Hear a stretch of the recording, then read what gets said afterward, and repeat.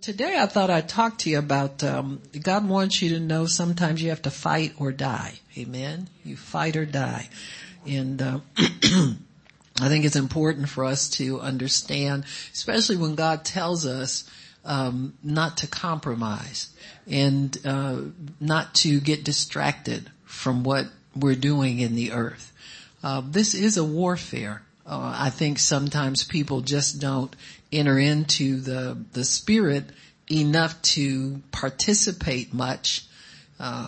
You know that when your back is against a wall, you need a bill paid or something, most people will pray.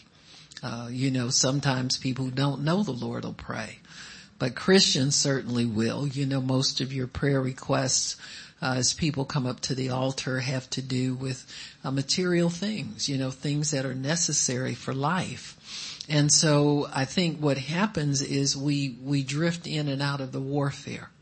And we pray a little bit, we go back in, we pray a little bit, we go back out. But God says sometimes you have to stay in the warfare. You can't come out. And you either fight or you die. Amen. Because it is that crucial sometimes.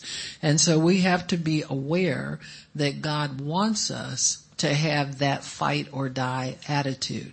We have to learn how to stay with the battle. We have to learn how to stay in battle mentality. And that is not some kind of paranoid place where there's a devil behind every bush, even though there is. You know what I'm saying? Just because you see it that way don't mean it ain't right or ain't true. But, and I'm talking about in a fleshly sense where people are excited about the devil and talk about him all day long and never have any victory, never take authority, that kind of living.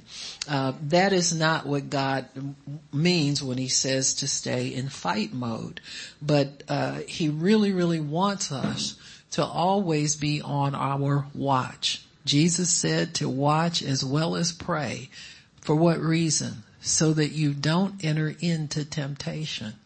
Man, didn't say watch the devil to make sure he ain't stealing nothing. Amen. But he said watch as well as pray that you not enter into temptation. Why?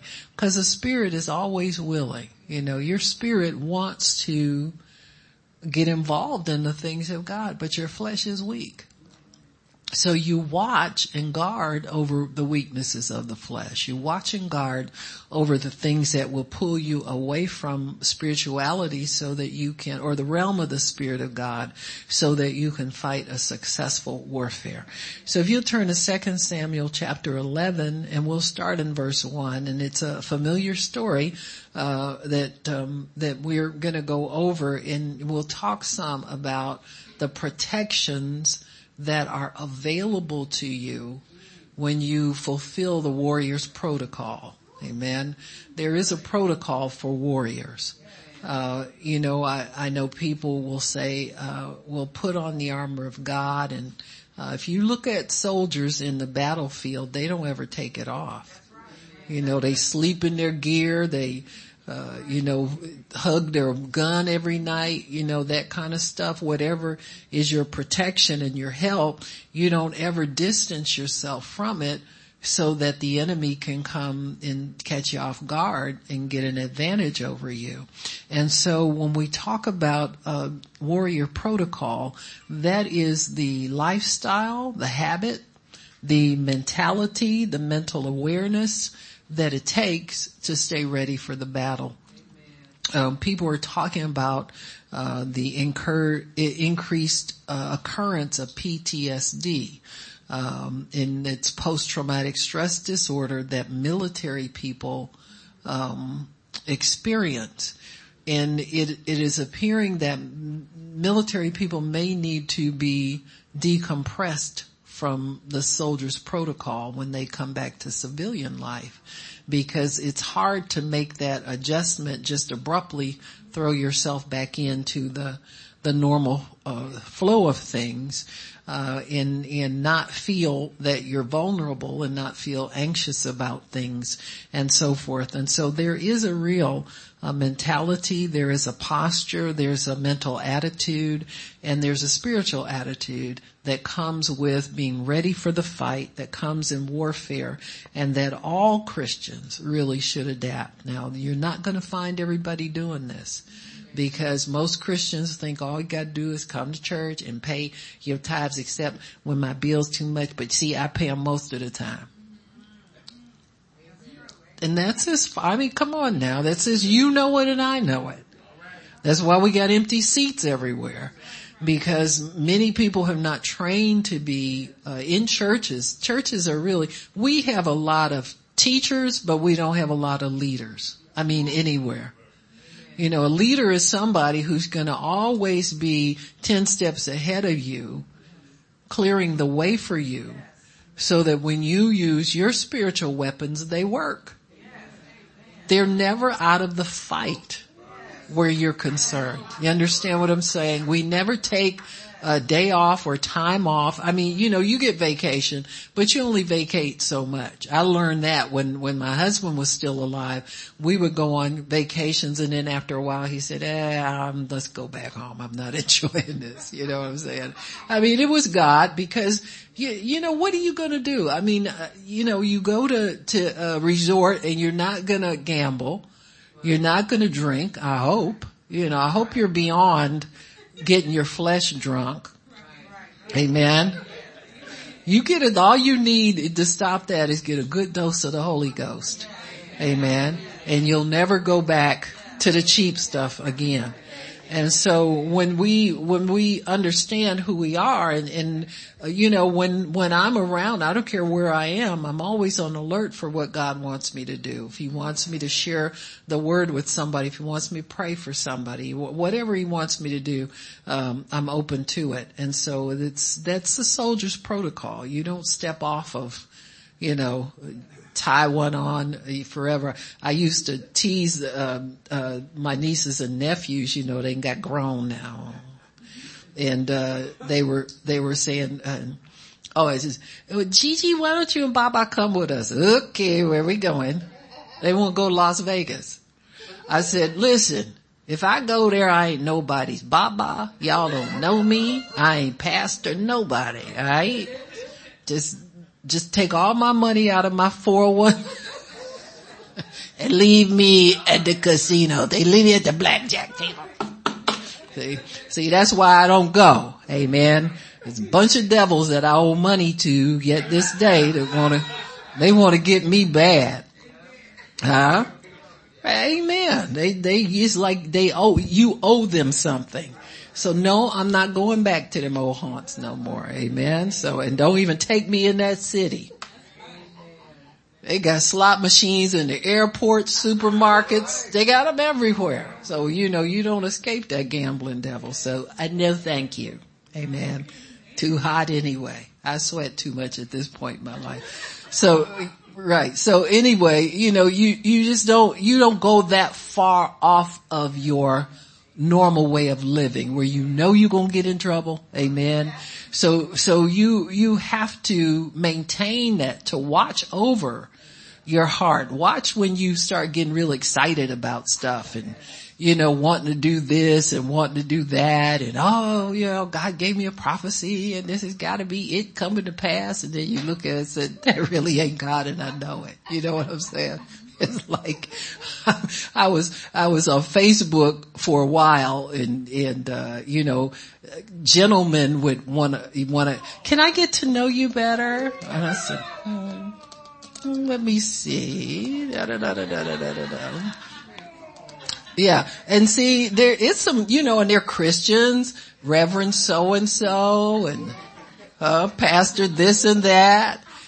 And, you know, where do you live? I live in Ohio, but I preach you keep throwing that in. I preach most of the time. No, I'm not available, you know, and you go, why don't I'm going to be in so-and-so city. Are you preaching there? No, I'm not. Amen. You're never preaching there. Well, if we could meet somewhere, right?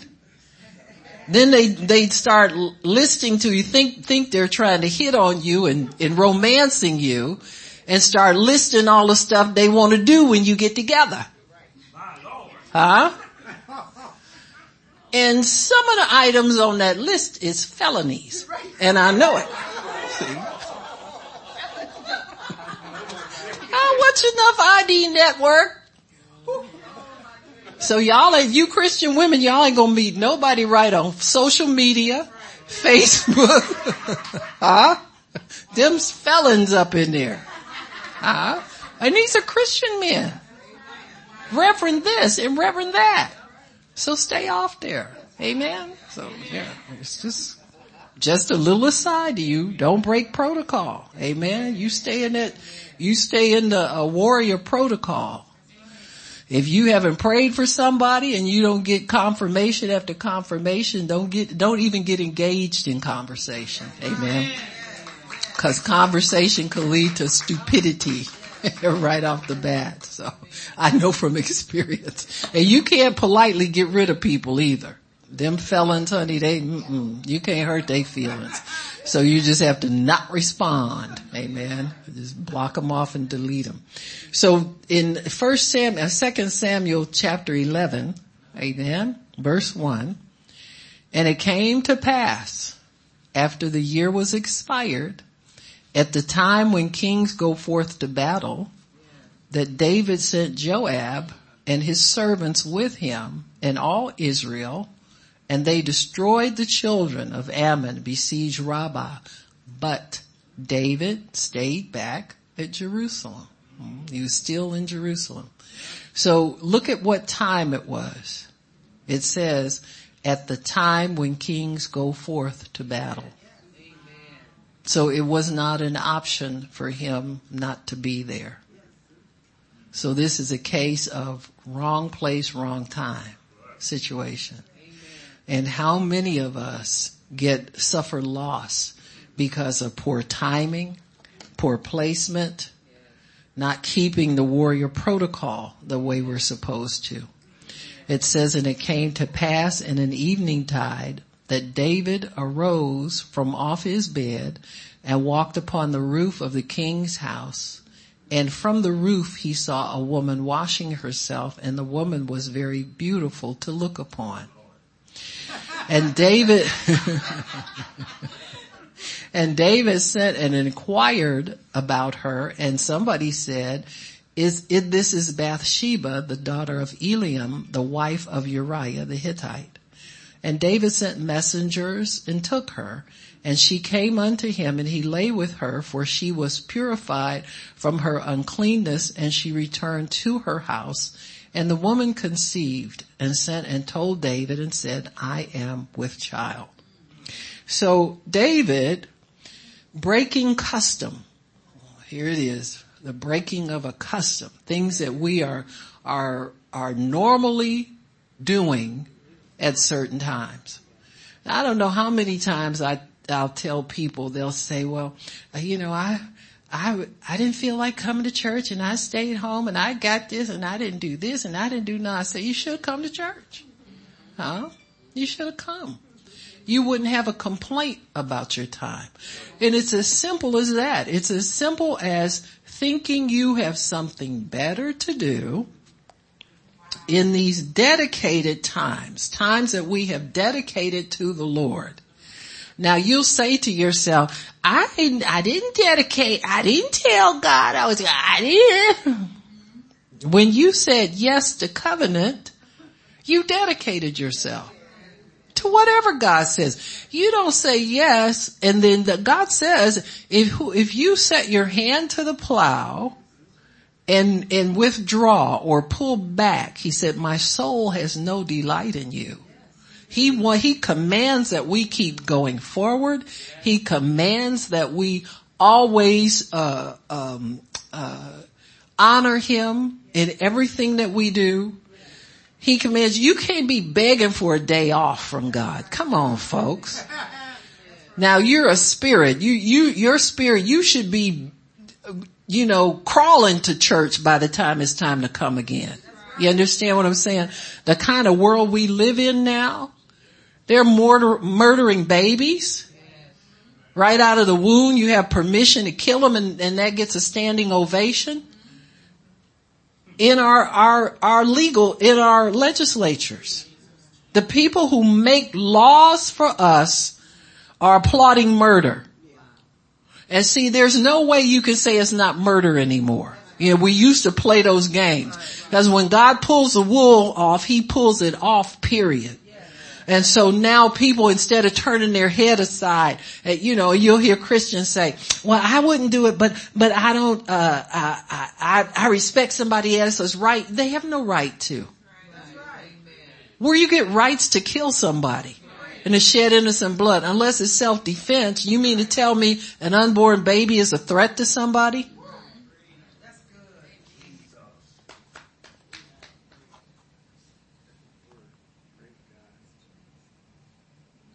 So here you have, this is a time when kings go off to war.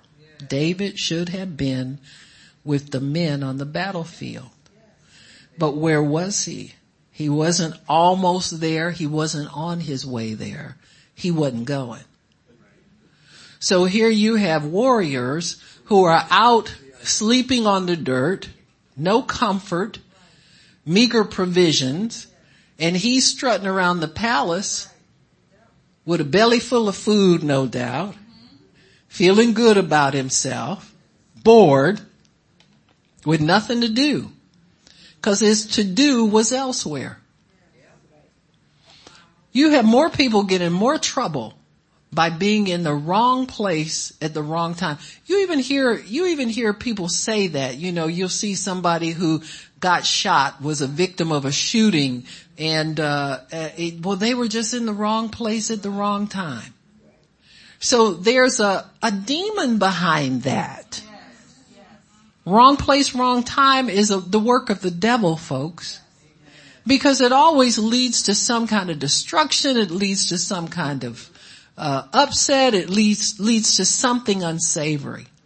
So the wrong place at the wrong time is the devil's making. That's his making. Now, who knows why David decided to stay home from the battle? He might have been feeling he was above that.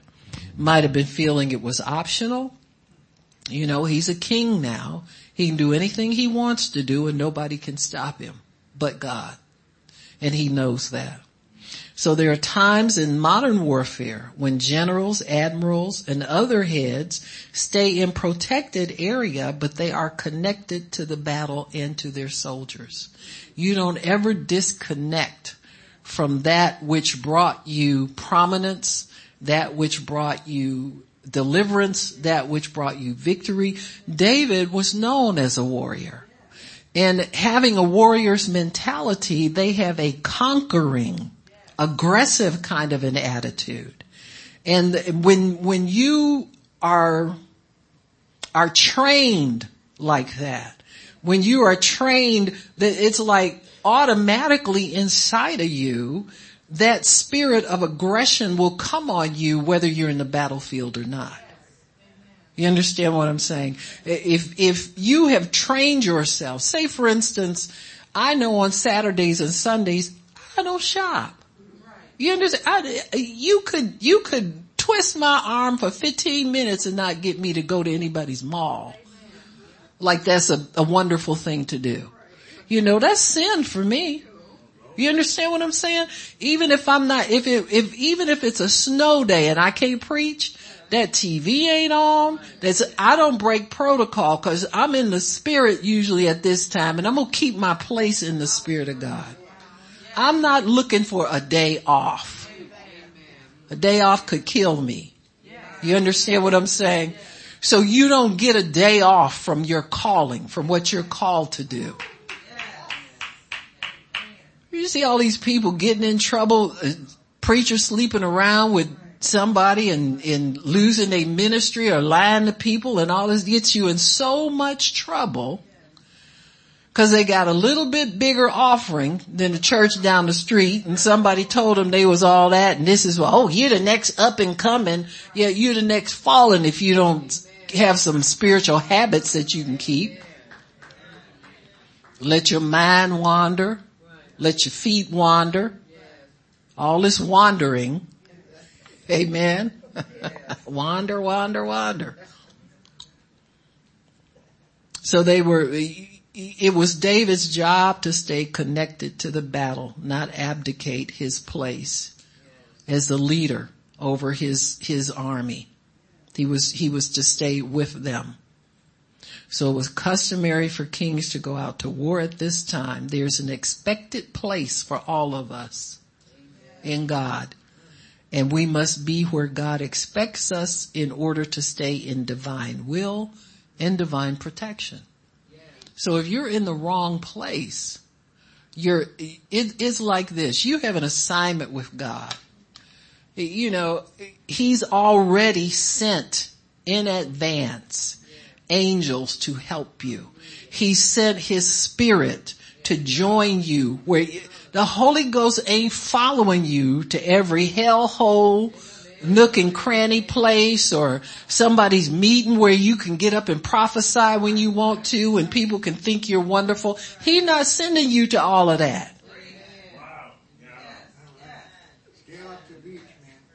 You need to go where God sends you. I don't care if you sit down for 25 years. Just be where He places you and learn how to be faithful. Unless you have to open your mouth and talk to other people, less trouble you get into. It's the truth.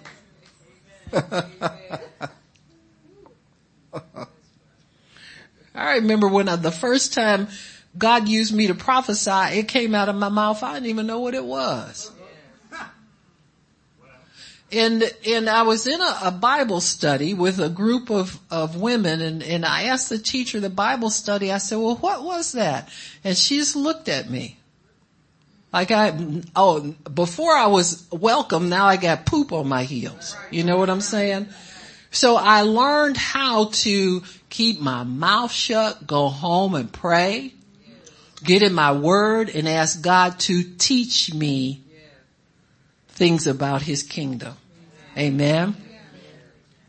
People don't like it because God uses somebody. You know what I'm saying? They wanted to come through them all the time and not through other people. You know, and to be honest with you, I thought I was praying. I didn't know what was going on. And then I saw this lady jump up and run out the door and run back in again and all this, you know, and I'm thinking to myself, well, what is going on around here? And it was a word of knowledge about something that she wanted. She had a friend of hers was in a coma. It was a Christian friend of hers. This lady was a doctor too, and I remember working with her, and she was a resident at one of the hospitals. Yeah, it is me. Fancy meeting you here too. But anyway, I remember, and she prayed over all of her patients. She was such a committed, you know, prayer warrior and Christian. And so she had prayed over this lady, and she said that she just had a baby, and for some reason she fell into a coma. We don't know what's wrong with her, blah, blah, blah. And said all of this after she went out to her car. And, but I remember wanting to pray for something else. You know what I'm saying? For me! You know, when you go to Bible study, you want your needs met. I don't want God to use me for something. Me first. And so I opened my mouth, and I remember I said, I am reminded of the book of Acts chapter, and to this day I can't remember that scripture, the one that's on the prayer cloths and stuff like that. The chapter, and she jumped up, ran out, and I see all these people scrambling around, and I'm going like, wait, did I forget this morning? You know what I'm saying? And so the teacher looked at the handkerchief, and it was the same scripture written on there. She was going to give it to her. And so we decided that we would lay hands on the teacher, leader in the Bible study, decided we would lay hands on it and pray over it and believe God to get that lady, and that lady got well. Yeah, you understand what I'm saying? I wasn't looking for that. I wasn't trying to be nobody's prophet or nothing. I wasn't trying to prophesy or tell nobody nothing. Amen. And from that day forward, the teacher watched me with one eye open. You understand what I'm saying? people's flesh just gets in the way of stuff, folks. I love her and all that, but we all gotta let God be the head of the church. You understand what I'm saying? Let him be the head of the church. So spiritual habits and protocol are important if we are to be in God's grace. There is a grace to be everywhere. And when I say grace, I mean you don't feel like you're in disobedience, you don't feel convicted, you don't feel like you're pushing against something. You understand what I'm saying? It flows a lot easier. You don't feel that tinge of conviction for disobedience or anything like that. There is a grace to be there. It's a permission of God, but it's amplified by his Spirit. See, because you can have permission from God to be a lot of places and do a lot of things, but when his grace is there, like there are some things that are neutral. God doesn't care. Like if I get up out of the bed at 10 o'clock, 8 o'clock, 7 o'clock, 11, noon, God pretty much don't care as long as it ain't on them days I gotta preach. You see what I'm saying? And so, and as long as I study and pray and do the things I need to do to keep Saturday and Sunday together, we cool. But there are certain things that are assignment things that are more necessary things that you have to have that amplified permission of God by his Spirit to know that you're spending your time wisely. It kind of gets ramped up a little bit. There's a little bit more restriction for you to not do it. There's more on-timeness about it. It's like sometimes I'll be in the girls who work in the kitchen, y'all just have to learn how this works. But I'll tell them, I say, well, let me do so and so and such and such. And then if it's too slow, I said, now listen, I'm leaving here. I'm in preacher mode now. Y'all got to do this. You hear me? And don't mess it up. I don't care. I'm in preacher mode now. You understand what I'm saying? Because I feel the permission of God for me being in that place coming off of me. So what you're left with is raw barb if you don't let me go over here and get where the grace is. You got me? Most of y'all in here scared again. I don't know what it is. I'm going to go talk to some Presbyterians. They understand everything. But it is the truth. And you'll feel the same thing too. It's just like you moms. If you got too late, you know what too late picking up your kid is. Cause you're in a panic cause you're scared they're going to be in tears or wandered off somewhere or something. So if you look at your watch and you see, gotta go. If you push granny out her wheelchair or whatever at the time, you going. You understand? Whatever else is holding up over here, when that ding, ding, ding goes off, you gotta drop it and go on. And so it's just that way with God. There's a grace to do everything that's mandatory to do in God. There's a permission to do some things that are not quite as pressing or not quite as demanding or crucial. I'll put it that way.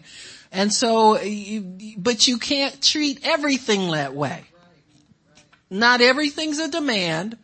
Not everything's crucial, but not everything is too flexible that you can keep putting it off. And it depends on really your reason. Now, I always tell people who are prayer partners, I said, try to stick with your prayer time because God don't like you praying with your prayer assignment. You understand what I'm saying? Time after time, people get mad, come in mad, can't find my prayer partner, they don't answer the phone. And I find out that they're striving. You need to call me. I call you all the time. See, agreement and prayer is no place for that. Huh? Now you gotta learn how to humble yourself to your prayer partner in order for you to be able to keep that prayer time. Both people have to do it. There's no boss over the prayer where you gotta call me all the time. I'm don't do that with my prayer. Wanda, do I do that with you? And you done went on to sleep on me how many times? You think I told it. See? Messing with her. But if I have to wake her up, I'll call, be just as polite and nice. Get on the phone. No, I know. Wanda, come on now. Let's get with it. We gotta pray. You understand what I'm saying? I don't play around with, well, I'm the pastor and you gotta call me and if you know, my toenails ain't dry right now. All that nonsense. Come on now. It's just not right. So, David found himself in that position where he could have pulled rank. He did it anyway. Shouldn't have, but he pulled rank. So if it was customary for kings to go out at this time, the grace for God helping him was way out in the battlefield. It wasn't there in the palace, that's for sure. Spiritual habits and protocol are important to keep if we are going to remain in God's grace.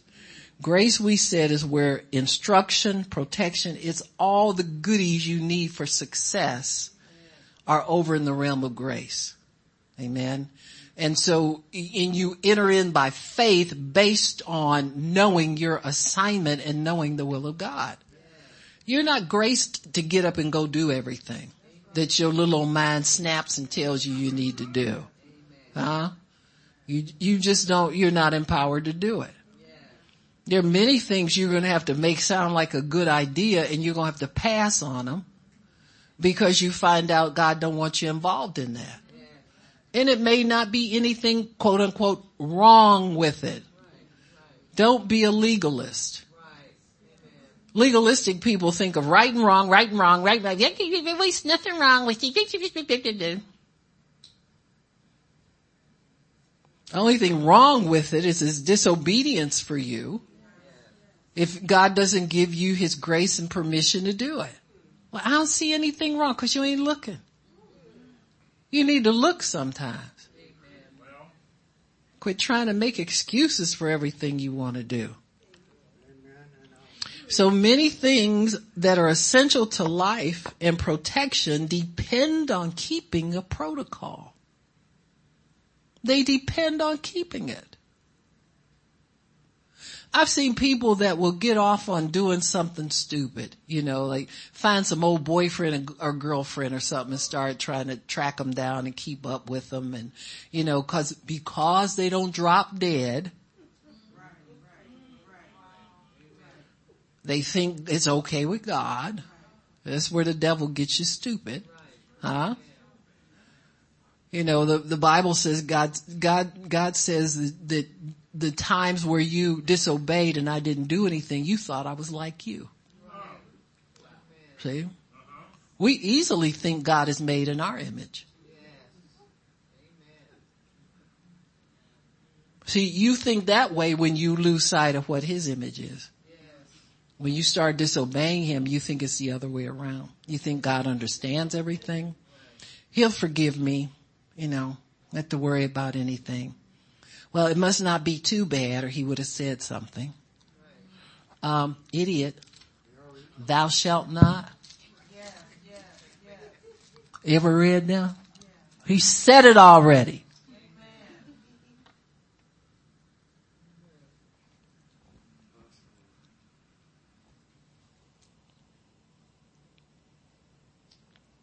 There are certain things that are safety protocols that we do that God respects, and you're not even aware he respects it.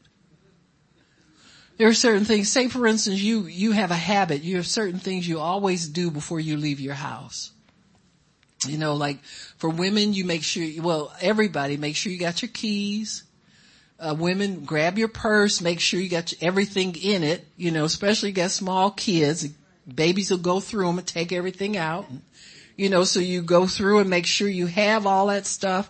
If you're going to work, if you fix the lunch, you want to make sure your lunch is in there. You have a protocol. That is a protocol that you go through before you get out of the house.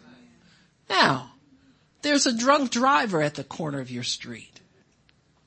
and you're going through your protocol and somehow now you can't find your keys. Because God knows your protocol.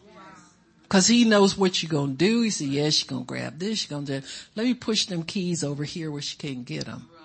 Until the drunk driver runs into that car you see when you get up there to the corner. And you thank God you wasn't up there then. See, your protocol was used by God to help you and protect you in that sense. And he does it all the time with us. Because if you're a person who keeps, and many of these things we are led by the Spirit to do them. You know, if there are some things, if you have a checklist that you check, the Holy Spirit helps you make that list. He helps you to stay organized. He helps you to be places on time. He helps you to do all of these things. David broke protocol. His battle protocol was meager provision. Half hungry all the time. When you're lean and mean, you can move faster. Amen. His palace protocol was all you could eat and scrimps too. Amen. In battle, retire early or sleep in small increments. In the palace, he can sleep in every day. Amen. Nobody wake you up until you want to get up. In battle, his mind was sharp to the ideas and advances of the enemy. In the palace, not so sharp. In the palace, he also had many of his fighting men around him as his counselors. So he had help staying on program. He had help staying with the protocol. All his helpers are away doing what he should be doing too. So he got no counselors. He got no helpers. He got people around, but they're people who they're men of lesser integrity. Cause you can tell by what they helped him do. And he knew they would help him do it. You see what I'm saying? And so in battle, he would have been busy with plans and strategies, keeping his men safe, keeping his eye on the enemy, making plans for how to overtake the enemy. At home in the palace, he's idle and bored. Idle, boredom, all of those things can get you in trouble. We even say it sometimes. You say, I'm just bored. You know, I would just want something to do. Really? You just want anything to do? Like my mother would say, get that mop in your hand. What you sitting up there looking? You didn't complain about boredom to her. She kept you busy. And it was good for you. To this day, if I'm just sitting around, my mind gets fatigued, I'll go grab me something to do. You got me? So this protocol was necessary for David to stay sharp, focused, and share with the warriors who served under him. He would have been leading by example. And that's what we need more of in every quarter. I don't care if it's in the home, if it's school, church, wherever it is. We don't have enough people who will lead by example. Where many fail, this is where many fail, is in not leading by example. We always want some time off. We want to flex our muscles and prove we got power, all of that kind of stuff. I don't do that stuff anymore. You know, I don't do this and I don't do that. I don't know what God might tell me to do. You know, he's the boss. I don't boss my life. I don't boss nothing. Everybody knows and reads us. We are open epistles. They know if you have leadership qualities. They know if you don't have leadership qualities. Amen. Keeping protocol means keeping God's favor and protection. You've got to think of it that way.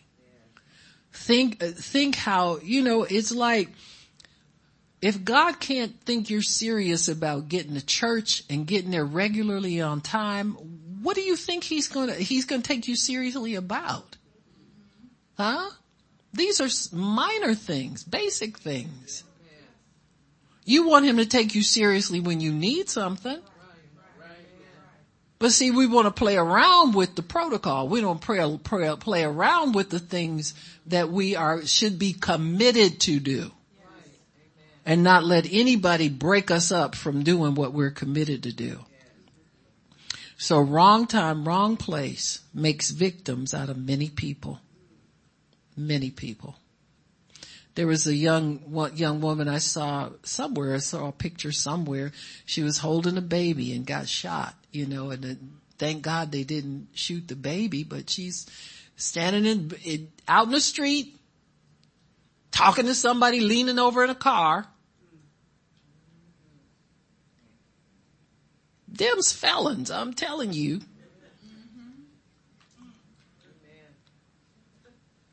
Even the ones that wasn't shooting at her was up to no good. Being led by God is our safety net.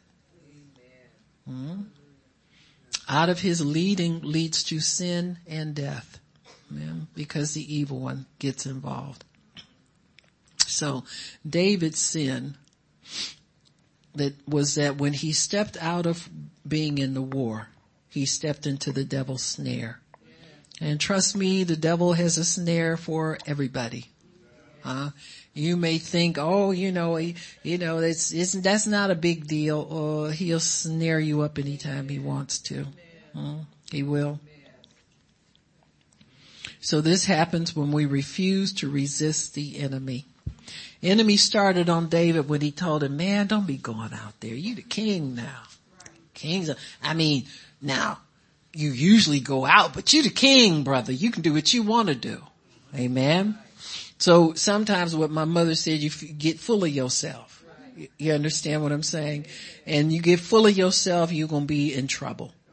So he refused to resist the enemy, even though he knew the strategies of the enemy very well. To get you distracted from your protocol, to get you over into a different spirit instead of in the Holy Spirit.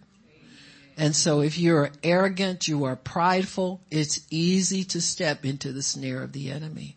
The Bible says pride goes before a fall. In fact, it leads you into a fall, is what it really means. And so you have to really understand that to stay in safety, you stay humble to God. So David refused to resist the enemy when it was a thought. And then pretty soon that thought kept working on him.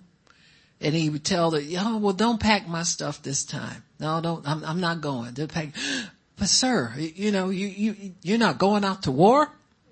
See, that's the voice of sensibility, questioning whether or not this is a good decision.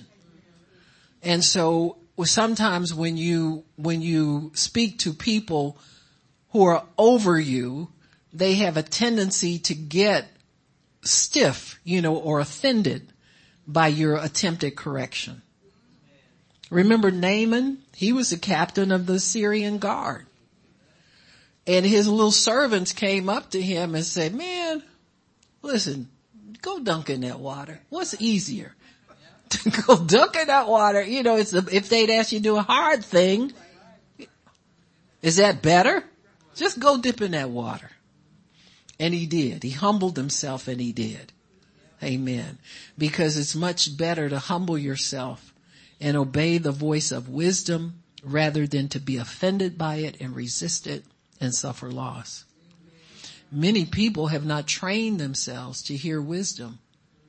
See, you're listening for a spirit. You're not looking at the skin it's wrapped up in.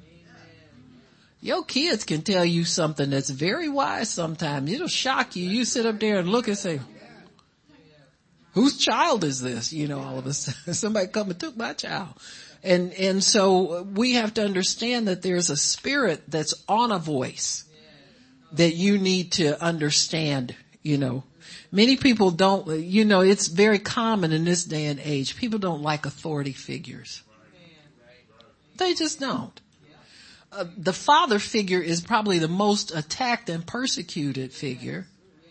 You understand what I'm saying? You just look at what's written about toxic masculinity.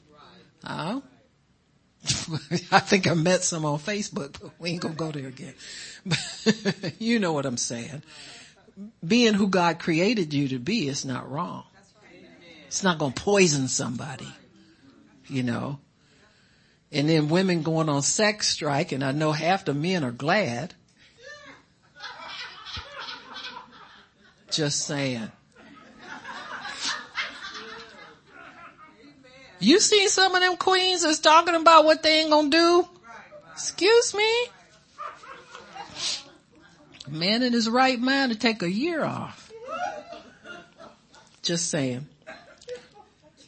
But this is what life has come to for the average sinner out there. You Christians don't act so. I'm just so offended. Why would she say that? Because it's the truth. And it's coming to your house if you ain't careful. If you don't learn how to discern what spirit is behind something, you'll be sitting up there listening to and agreeing with it. Yeah, maybe that's what I do, because my old man, he don't be right neither. He done got toxic around here. You call yourself a Christian. Huh? You know, learn how to discern, folks. That is not the voice of wisdom. That's not helping you none. So God makes us open epistles, known and read of all men. We're supposed to be able to lead people in the ways of God and be able to stand for God when trouble comes. So that helps to keep us in God's favor and protection. Amen. When we refuse to resist the enemy by compromise, pride, going soft on sin, not taking authority, making excuses, or looking for soulish gratification, that's when you get in trouble. You step off of the spirit and step on over into the flesh. Because it seems like it's too hard. When am I going to have some fun? You know, when am I going to get my prayers answered? When am I going to get this? When am I going to get that?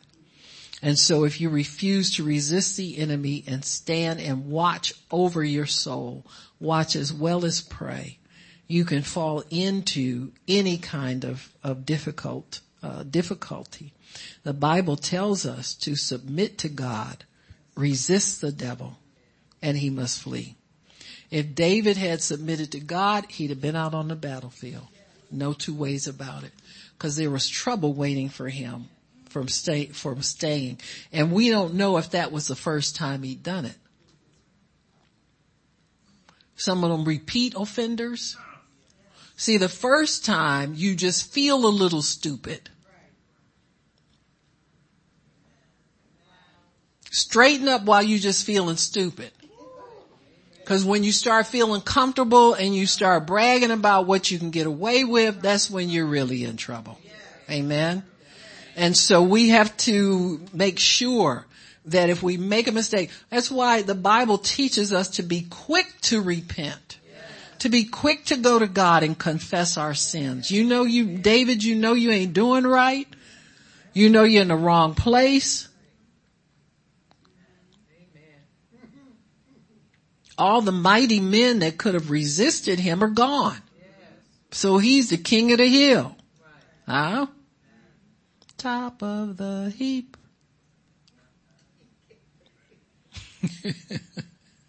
What is that? That's like, da, da, da, da, da, da, da, da, da, da, da. Well, I've lost my crowd. I see y'all either don't want to say you know that song because you think it's too old. I don't have nobody who go help me out with it. That's just wrong. But that was, what do you call it? New York. Y'all know what I'm talking about. I'll make a brand new start of it, you. Well, he's king of the hill, top of the heap. That's where everybody wants to be. So that's where David was. He was king of the hill. He was top of the heap. And nobody could tell him he didn't have it made. except he got in trouble. Amen.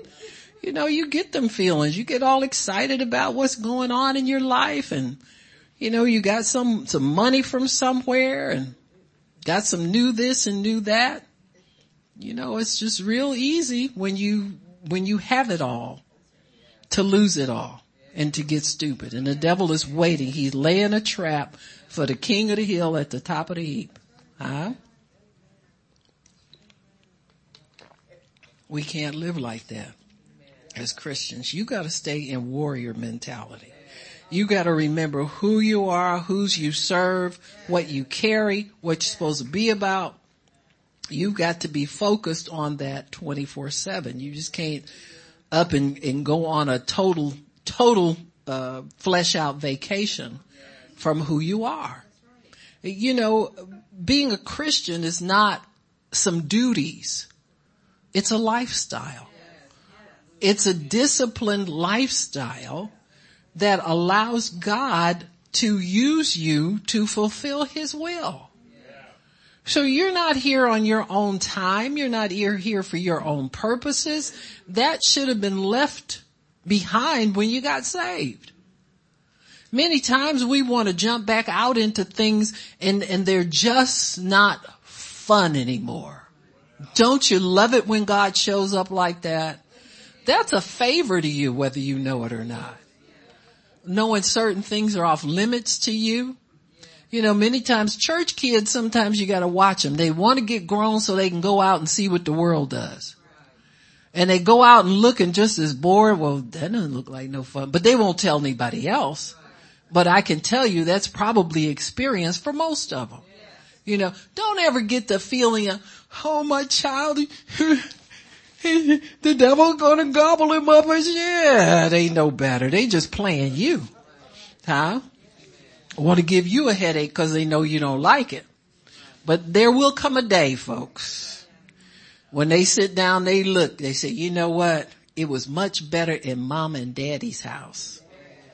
So then they'll start trying to pattern their life the way you live. That's when you know you got them. Huh? They got the same color carpet or same color drapes, the same this, same. They're trying to recreate what they left. So God's got a hook in their nose already. Don't let them work you. You know, you worry because they ain't been to church yet, and you need to pray for that. But trust me, they are watching what you do and building their house accordingly. They don't want you to know it. They don't want you to see it. After a while, sin has no taste for them anymore. They can't follow through on none of that fun they used to think they left home for. You call them up on Saturday night, they home. They ain't out nowhere, you know, kicking it, whatever. Somebody told me that's too old. We don't say that anymore. Okay, whatever. Whatever y'all say, they ain't doing it. Amen.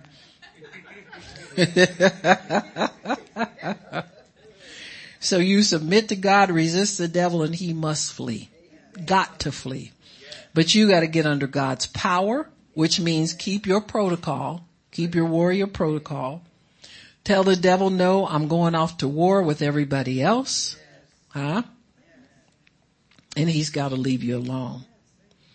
If we compromise here, it may not happen the first time, but at a time when we least suspect, the trap gets sprung. And you fall into that trap. Bathsheba's pregnancy was the fruit of David's disobedience. Well, it's a fruit of his disobedience. That's what the enemy had planned all along. Oh. Number one, it was wrong for kings to multiply wives to themselves, because God wanted the king to live as an example among the people. And so God wanted a man to be wed to one wife. Now you saw everyday people do it because that's how they lived, but they weren't supposed to. So when later on, when David finds out that she's pregnant, he starts, instead of falling on his face before God. And this is the thing. You're going to see over and over opportunities for him to turn it around and repent and not suffer great loss. But his pride keeps him moving forward. You ever see people that they know they're wrong and they keep making excuses for it and keep saying it? Well, that's him. Okay. And so we have to, that's why in humility, once it's pointed out to you that you're in trouble, you go to God. And it wasn't like David didn't know God. The Bible says he was a man after God's own heart. Most of the time. Like most of us. Huh? We're servants, we love God, but sometimes we just don't act it out the way we should. And so so in verse 6, David sent to Joab after Bathsheba tells him that she's pregnant. He sends to Joab and it says this, send me Uriah the Hittite. Joab sent Uriah to David. When Uriah was come into him, David demanded of him how Joab did and how the people did. And how they says, yeah, tell me about the war. What's going on? I'm so interested. Liar. And David said to Uriah, well, let me give you some time off.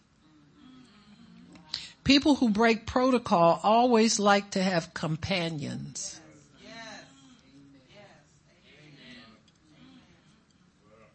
I didn't feel like going to church today. What you doing going to church?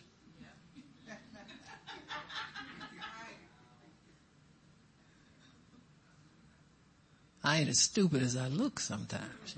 You need to tell people, huh? My blessing is not in the mall.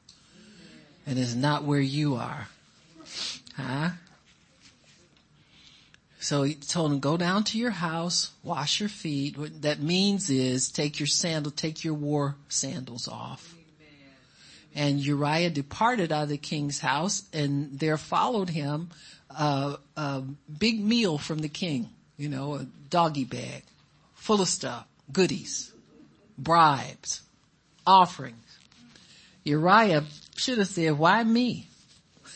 You know what I'm saying? I mean, come on, David. This ain't how you usually treat this brother. But Uriah slept at the door of the king's house with all the servants of his lord and didn't go home. Now, going home, sometimes this will hurt your feelings, because sometimes people that shouldn't know more than you know more than you. Here's a man under David's command that has more discipline to the warrior's protocol than David. Uriah is trained in this mentality. As long as there are brothers of mine on the battlefield, I stand ready to help them. Simplify. Huh? I mean, that has been a creed, a vow for military people almost forever. As long as there is somebody who is fighting on your side in the warfare, you stand ready to fight with him. So Uriah looked at all that and he said, nah, if I go home and go to my wife, I'm going to go lay up in the bed. I'm going to be sleeping late. No. I'm dedicated to my protocol.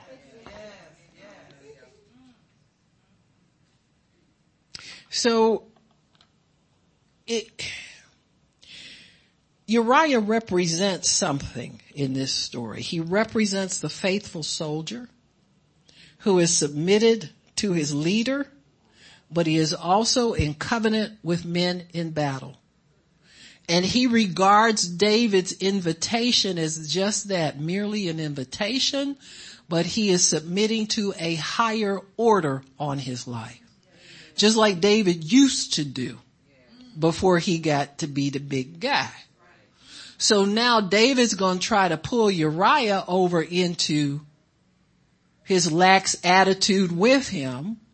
Uriah has a reputation among the other soldiers.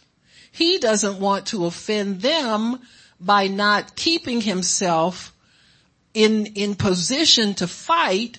So he goes and sleeps with them instead of breaking protocol, breaking the spirit of the warrior off of him and going home and relaxing. So David finds this out. He sees that Uriah didn't go home to his wife.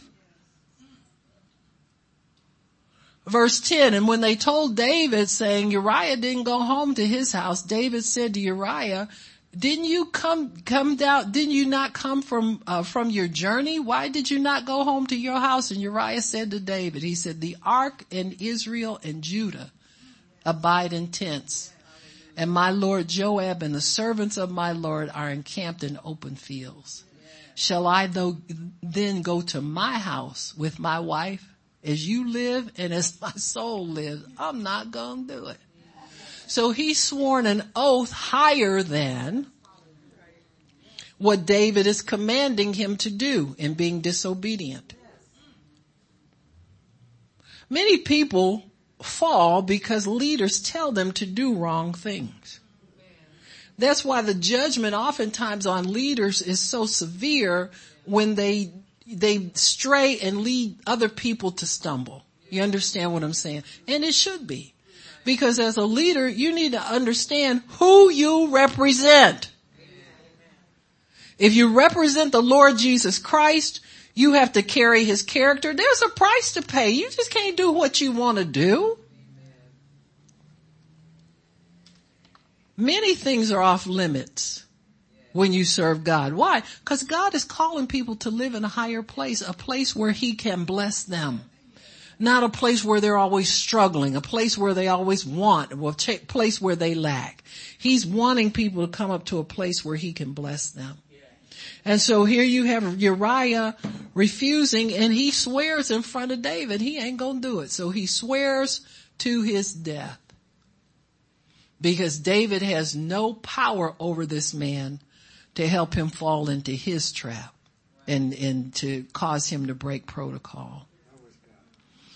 So, and David said to Uriah, stay here today also, and tomorrow I will let you go. So Uriah stayed in Jerusalem until that morning. When David had called him, he ate and drank before him, and he made him drunk, and he went to lie on his bed with the servants of the Lord, but he didn't go home.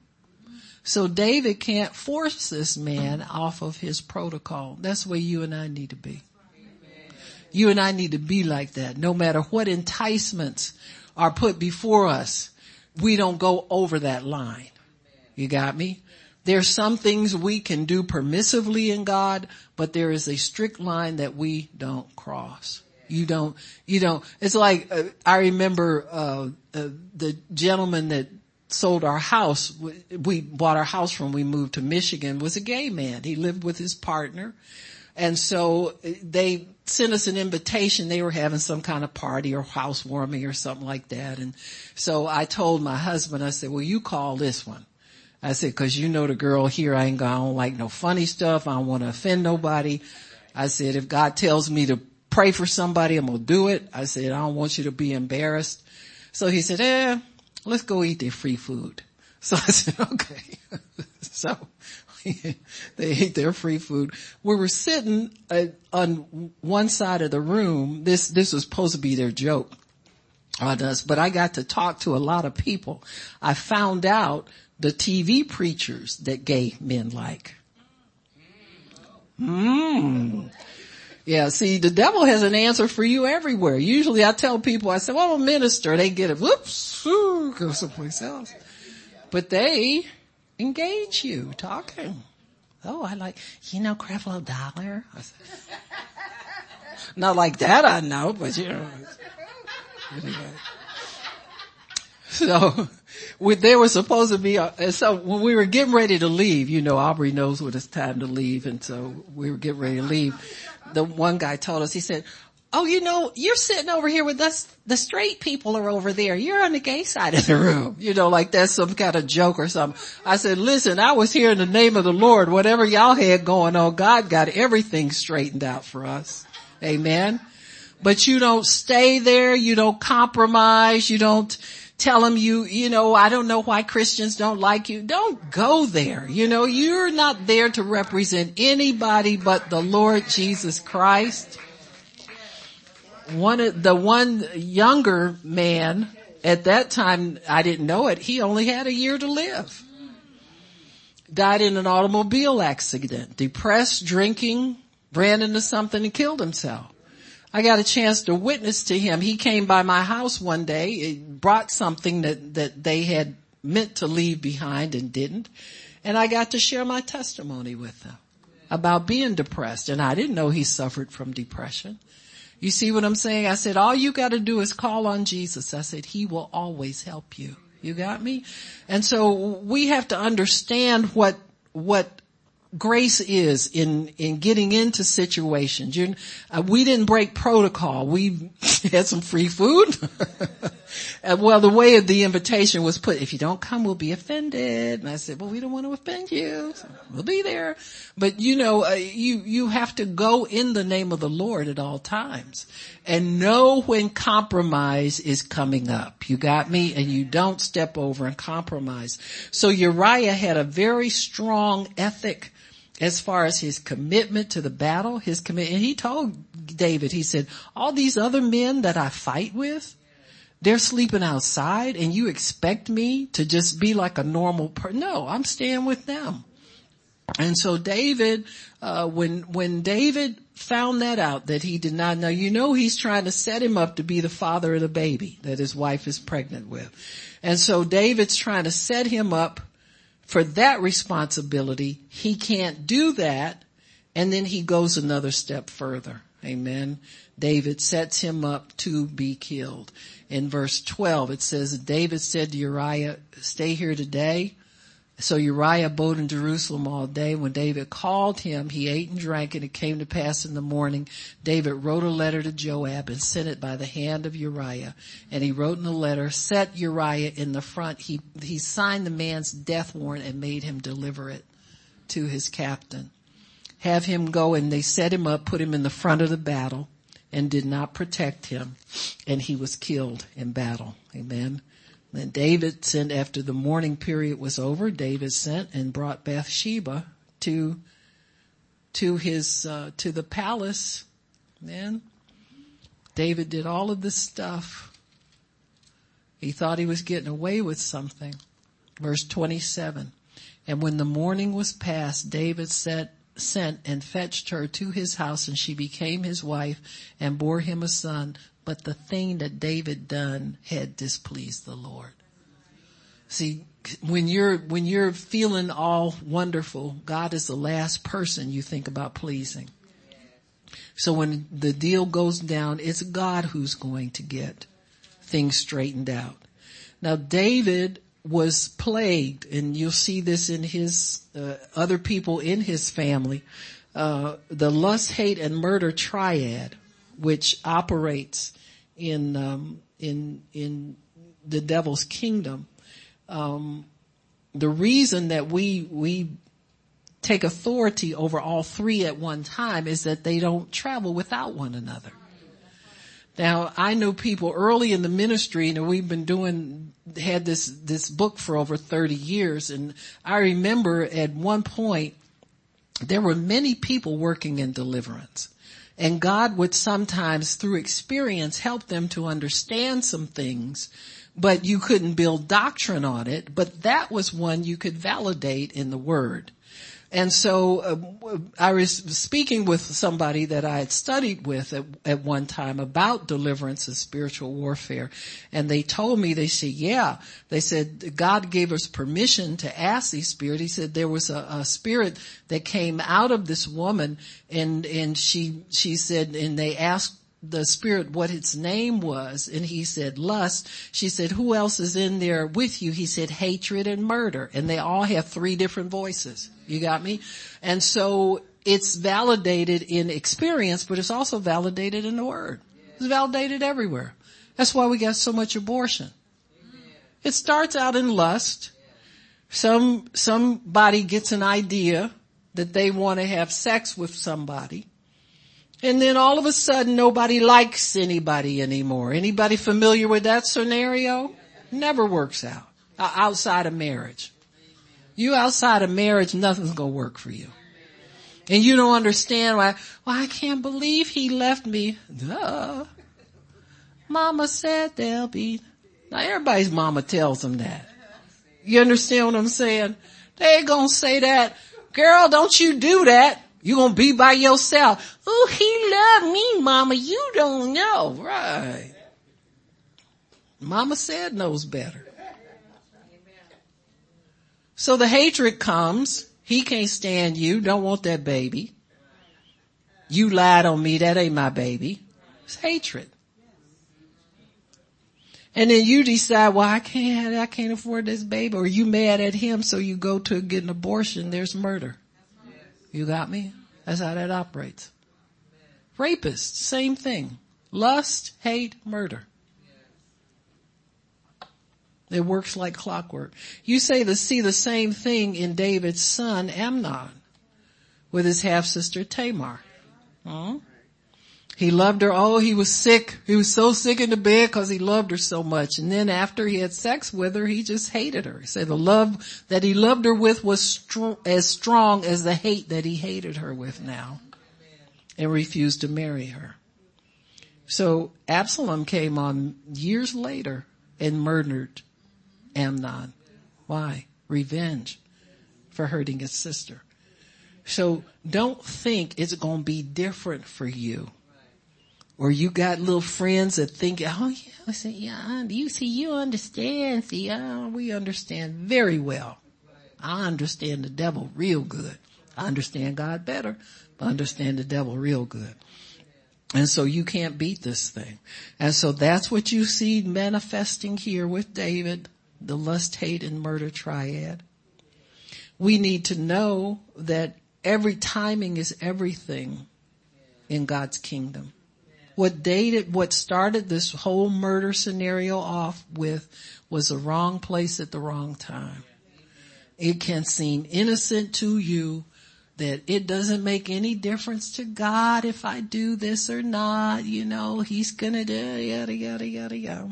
So timing is everything in God's kingdom. As watchmen, intercessors, and warriors, we must know the times and seasons and what we are to do in each one. We have to examine our thoughts and our motives before God.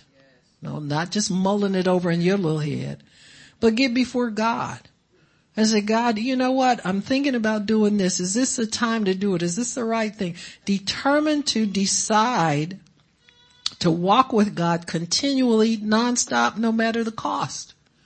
For David, all it would have cost him was sleeping in the bed. And you know, if the king is with them, he got a nice tent. The rest of the soldiers want to make him comfortable and want to do nice things for him. You understand? It ain't gonna be but so tough, David. Often people can't handle sacrifice. This is the other thing. For Uriah, it was a way of life. Sacrificing David could have learned something from this young man that was under his command. So David must have taught him, David knew better. Just didn't want to do it. So but no, God will never let a sacrifice go unrewarded.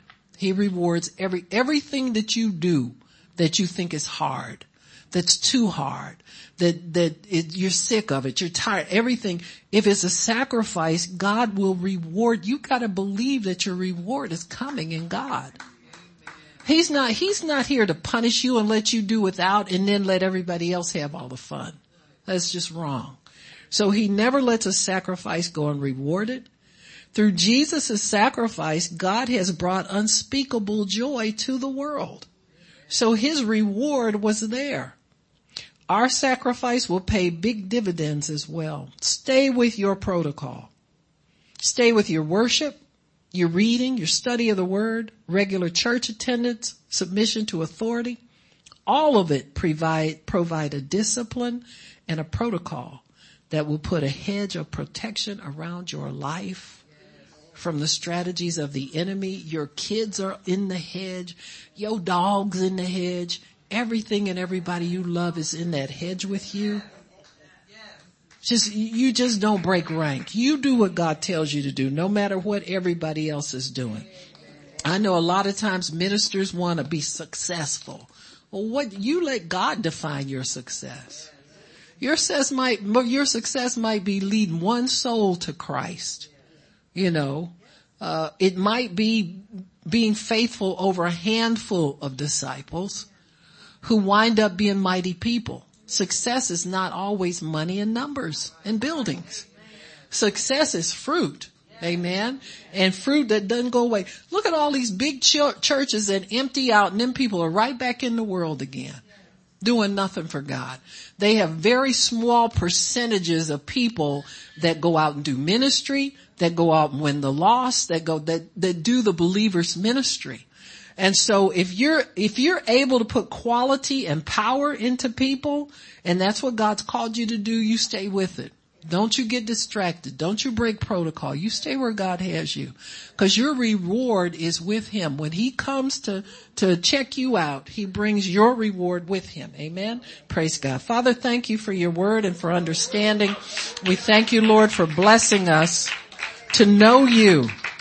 We are not going to go down under the devil's tricks, Lord. We're not going to do it. We're going to stay committed to you. We're going to stay faithful to you. We're going to be the kind of people that you can look at and know that you can trust us with other souls. You can trust us with your people. You can trust us with your word. You can trust us with ministry, that we would be your trustworthy people. So we thank you for honoring us with your presence and with your grace in Jesus' name. Amen and praise God. If anybody needs prayer, come on up and then we'll have our lunch.